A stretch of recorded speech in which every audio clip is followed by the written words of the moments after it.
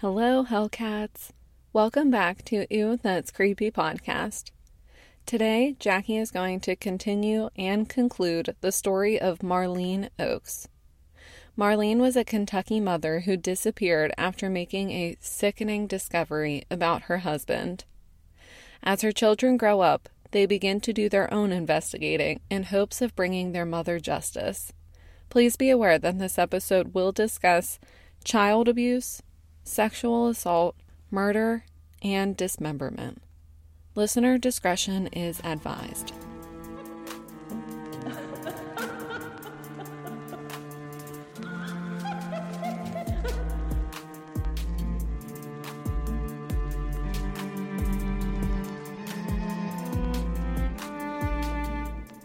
Hello everyone, welcome back to Ooh That's Creepy podcast. Today we are here with another episode continuing the story of Marlene Oakes.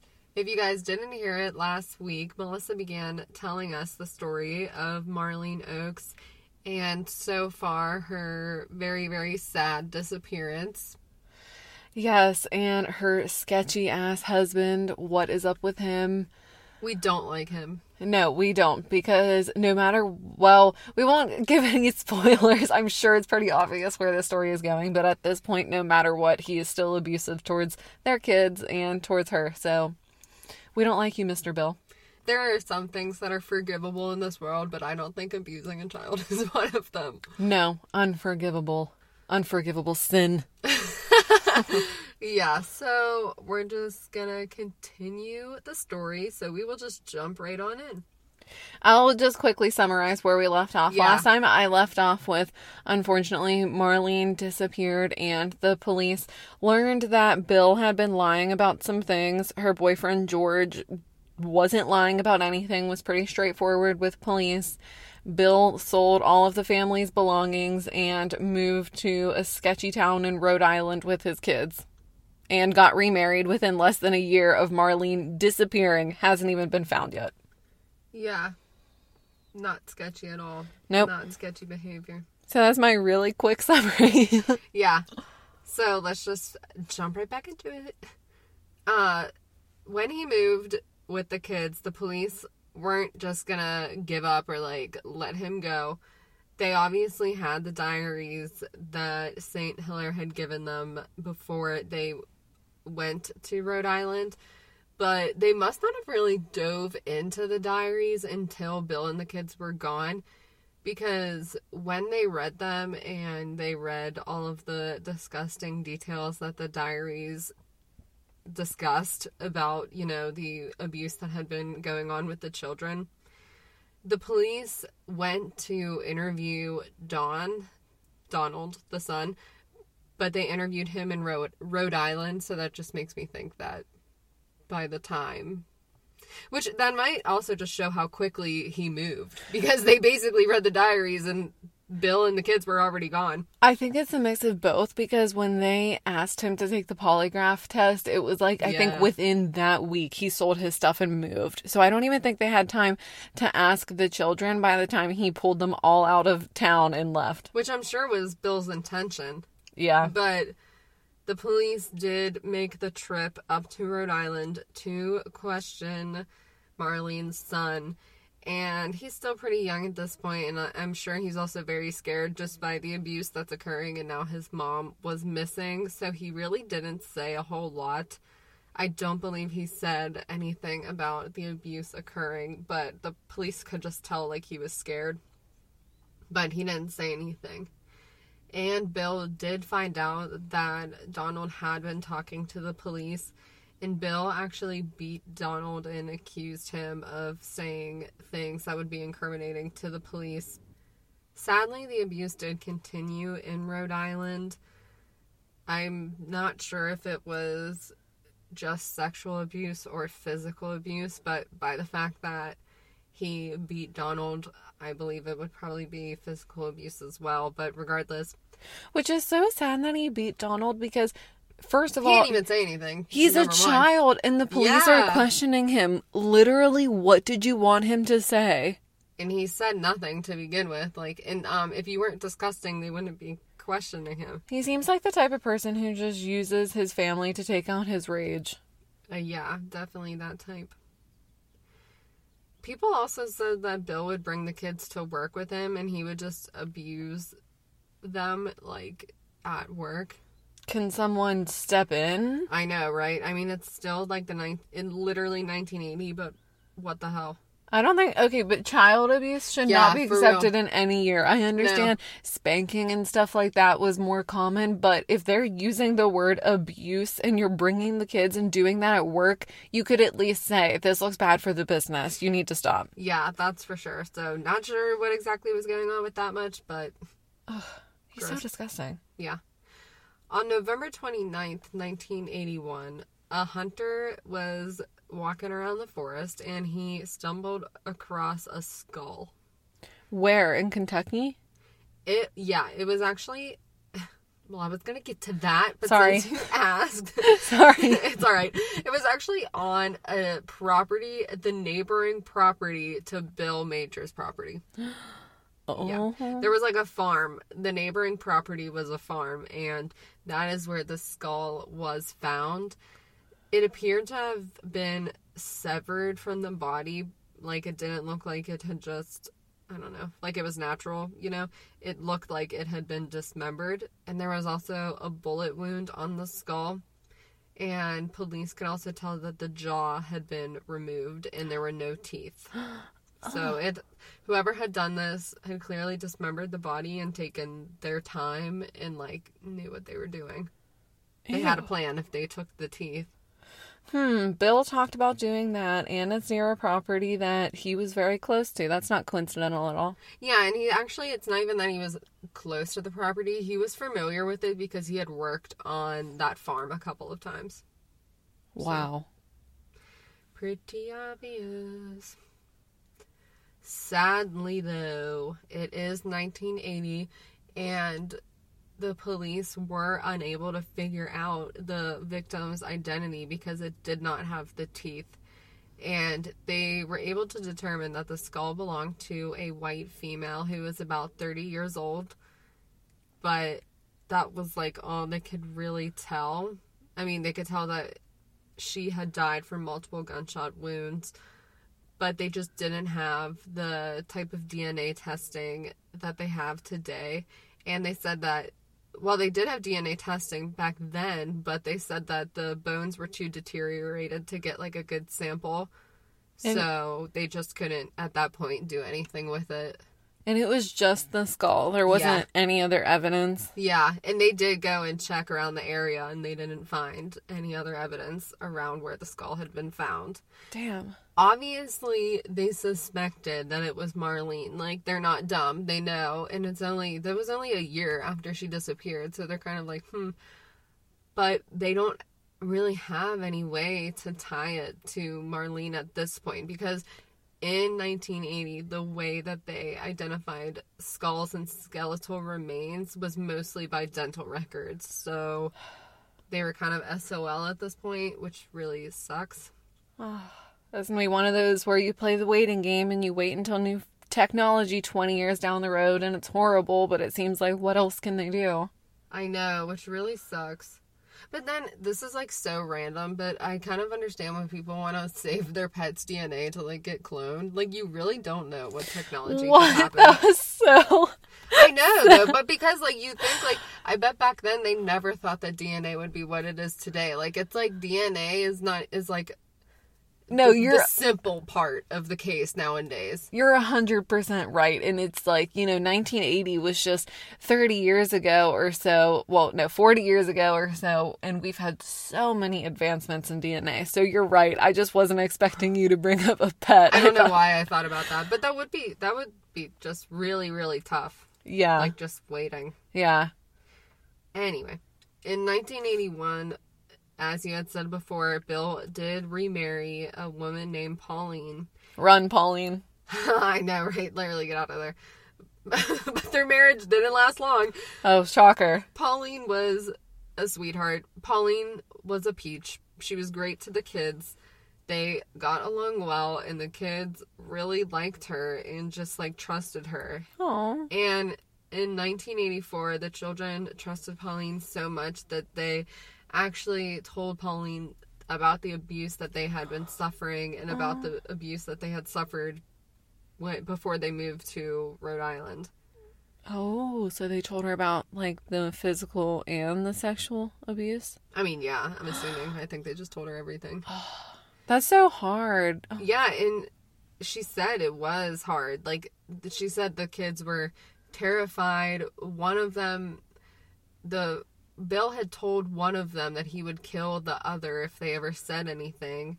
So that was his tactic to keep them quiet? Uh-huh. And they were both the kids were really scared. And Pauline was just horrified. She was appalled, disgusted, sickened, just as Marlene had been. She was like, Bill is foul. And she confronted him about this. And he actually said this time that he would stop, which is like, disgusting. Yeah. But, so I don't know if Pauline at that point was willing to give him another chance, but the abuse just started again. I'm not sure how she really knew, but she realized that he was just not gonna stop. He wasn't gonna stop for good. I don't know why it pisses me off so bad that he said, I'll stop. Like, I don't know, honestly, what else was he going to say, but for some reason, that just angers me so much that he just so casually, oh, I'll stop. Yeah, it just seems like there was no caring. It was like when your spouse tells you to stop doing something gross, and he's just like, okay, sorry, babe. Yeah, like he's acting like it's just a bad habit. Like, you're seriously... That's criminal. Like, doing the most sickening thing a father could do. What do you mean, just, I'll stop? Like, no, you'll go to jail. You'll go to prison. Yeah. You'll go get therapy. That's what you'll do. I'm pissed. However, Pauline knew that he wasn't gonna stop, and she did go to the police. Whoa, good for her. Yeah, like, no warning. She just went. She was disgusted. She knew he was vile and despicable, and she was just over it. She understood the assignment. Yeah, she really did. And a couple days after she reported the abuse, Bill confronted Lalana. She was only 8 years old, and he pulled a gun on her and said that she better keep her mouth shut. On an 8-year-old. An 8-year-old. Your 8-year-old daughter. Yeah.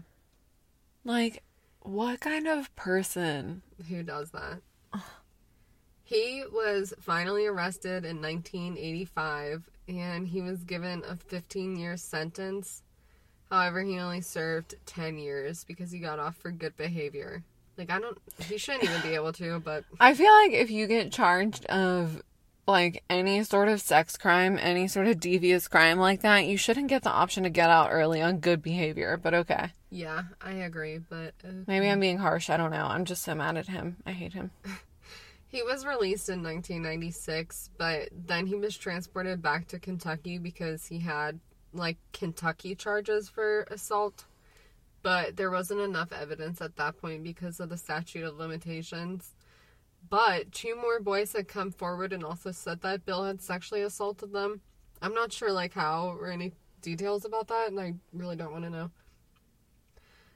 But when Bill had been convicted in 1985, his 2 kids went and lived with Marlene's mother, Lorraine, who lived in Kentucky.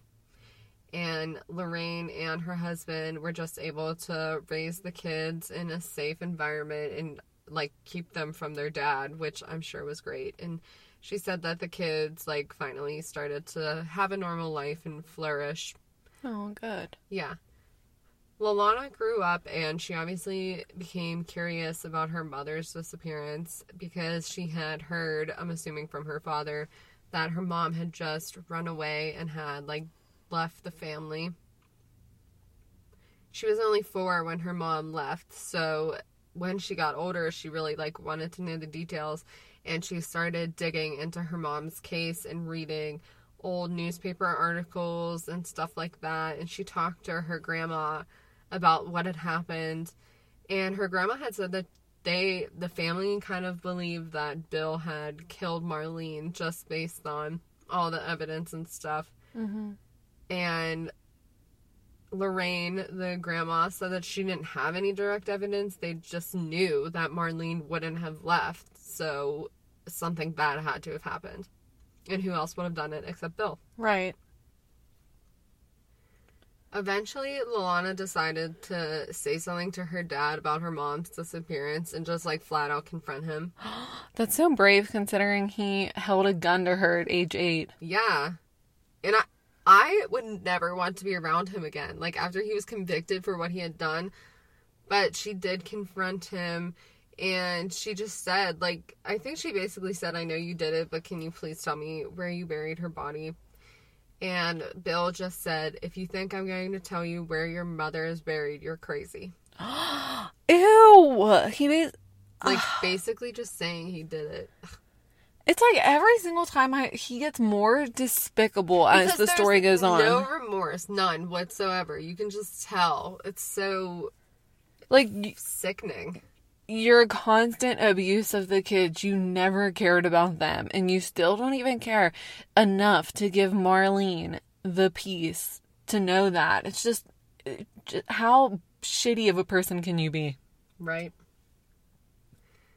Lolana tried to just, like, get more information from her dad, but he was just not going to say anything. So she just realized that she was going to have to continue investigating this on her own.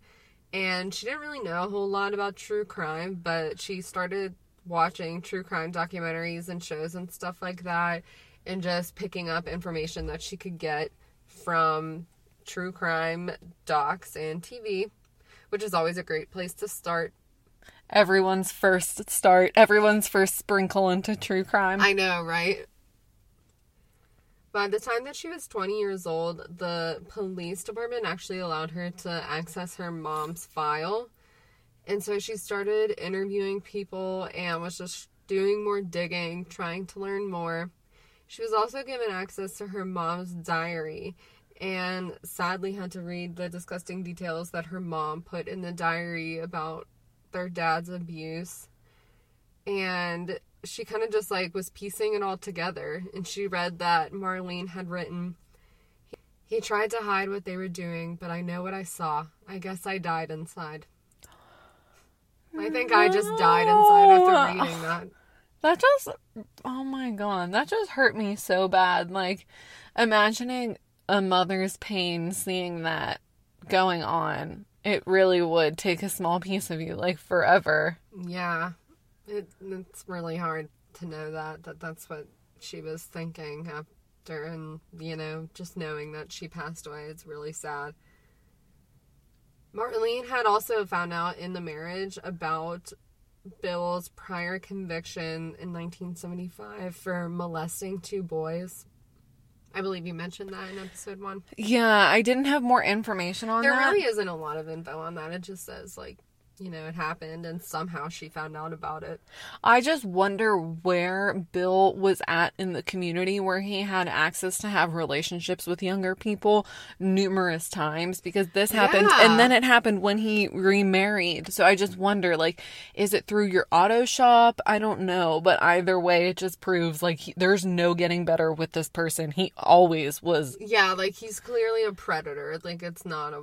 Always an abuser, always a predator. He has no remorse, and yeah. Yeah. And Marlene's diary indicated that she was, like, using all this information that she was gathering. She was going to use it in the upcoming divorce against Bill. Lolana also discovered that there had been the skull, because she started looking for unidentified female remains that had been found that could match her mother, and clearly it wasn't long until she found that the skull with the bullet hole had been found, and it was pretty close to her old home in Kentucky. So she really wanted to look into that because it seemed like a great lead.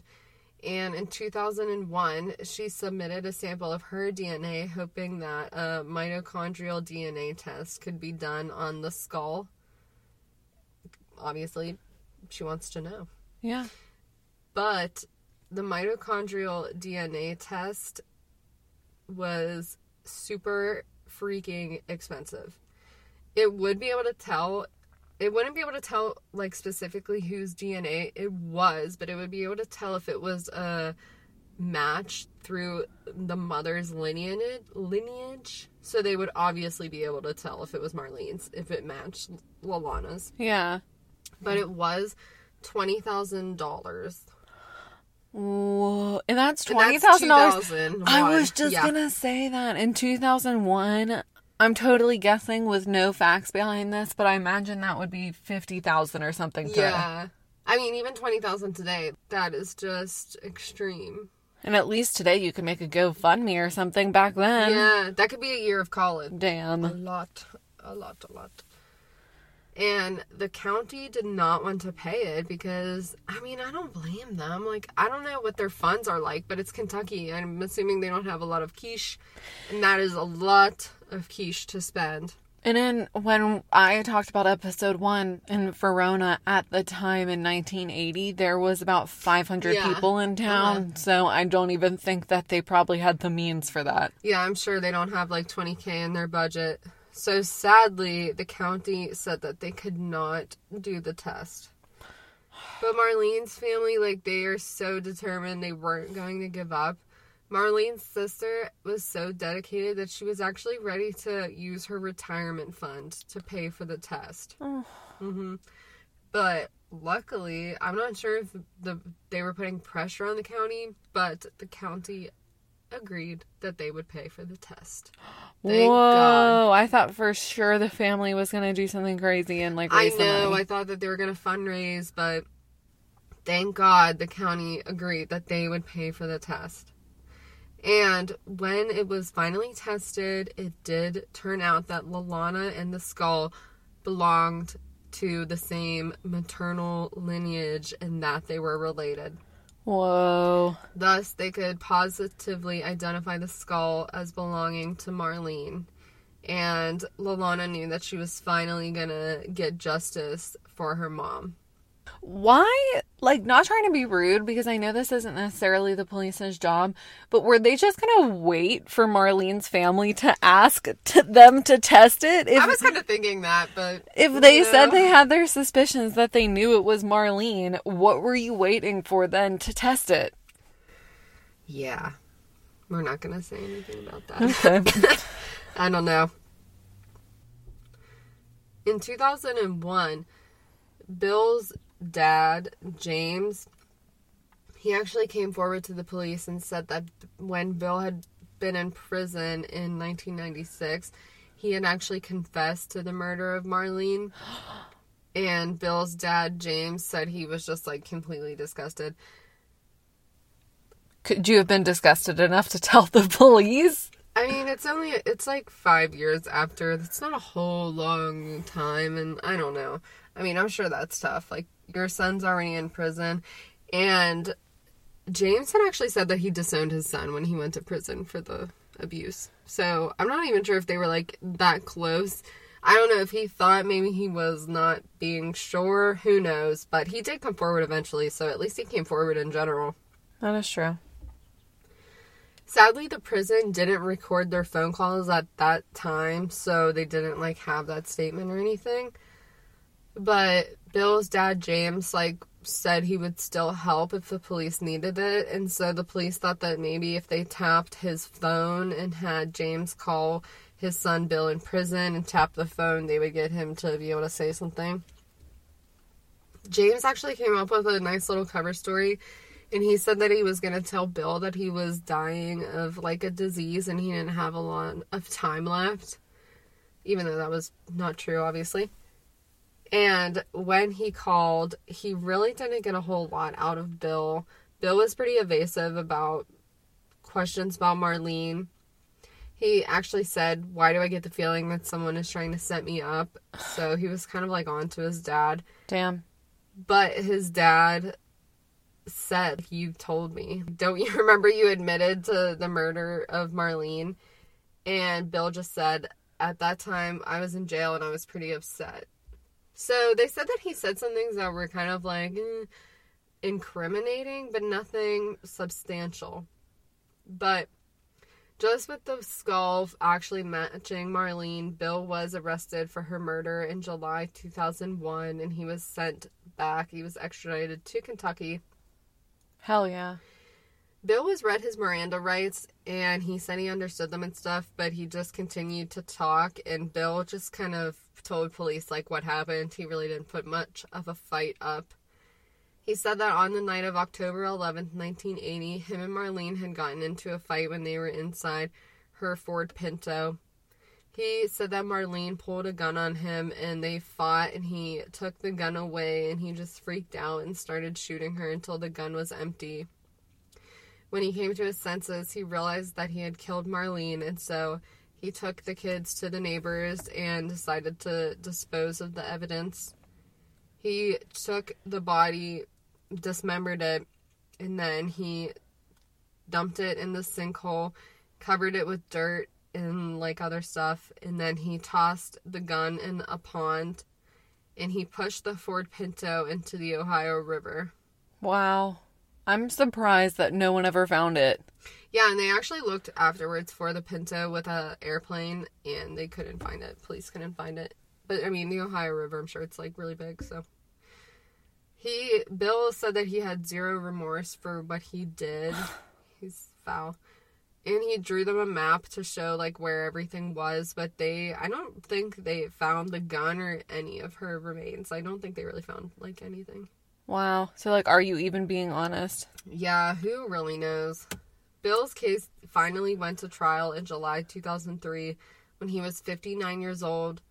At that point, he was in a wheelchair due to a stroke that he suffered in 1995, and his defense was that when he made the statements of his guilt, he was delusional due to the stroke. They said that the stroke affected his memory. No comment.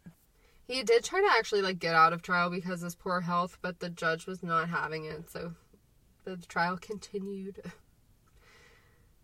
The kids did testify in the trial, and Donald talked about the sexual abuse that he suffered and how he had witnessed his parents fight regarding the abuse that occurred. Donald said that when their mom disappeared, Bill had told them that Marlene was a prostitute and had a drug problem. Like, who even says that? They're kids, but... You're telling your kids, like, what Lalana was probably... 4. She was 4. Like, she doesn't even need to know, even if that were true, what that is. Yeah. And knowing that you just killed her, to say all that, like, what is wrong with you? Yeah, he's just really something else. Lalana also discussed the abuse that she suffered and talked about the arguments that she witnessed her parents have. Bill's dad testified and talked about just this, how he had, like, disowned his son, hearing about the child abuse.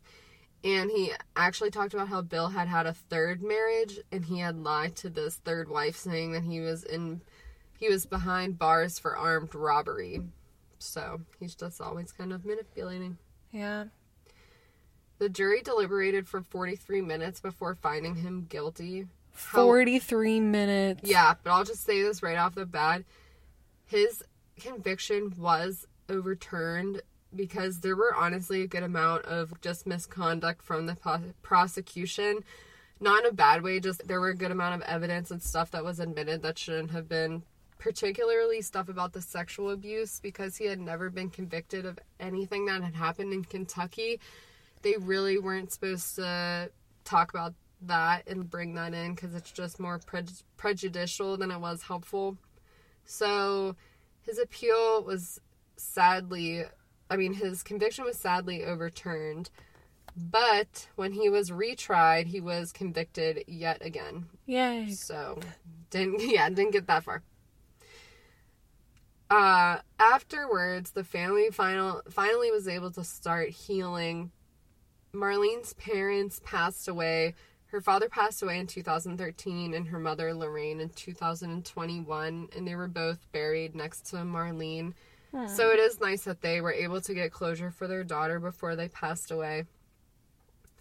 The kids have both tried to move on with their life, and they really have just tried to put everything behind them and keep low profiles.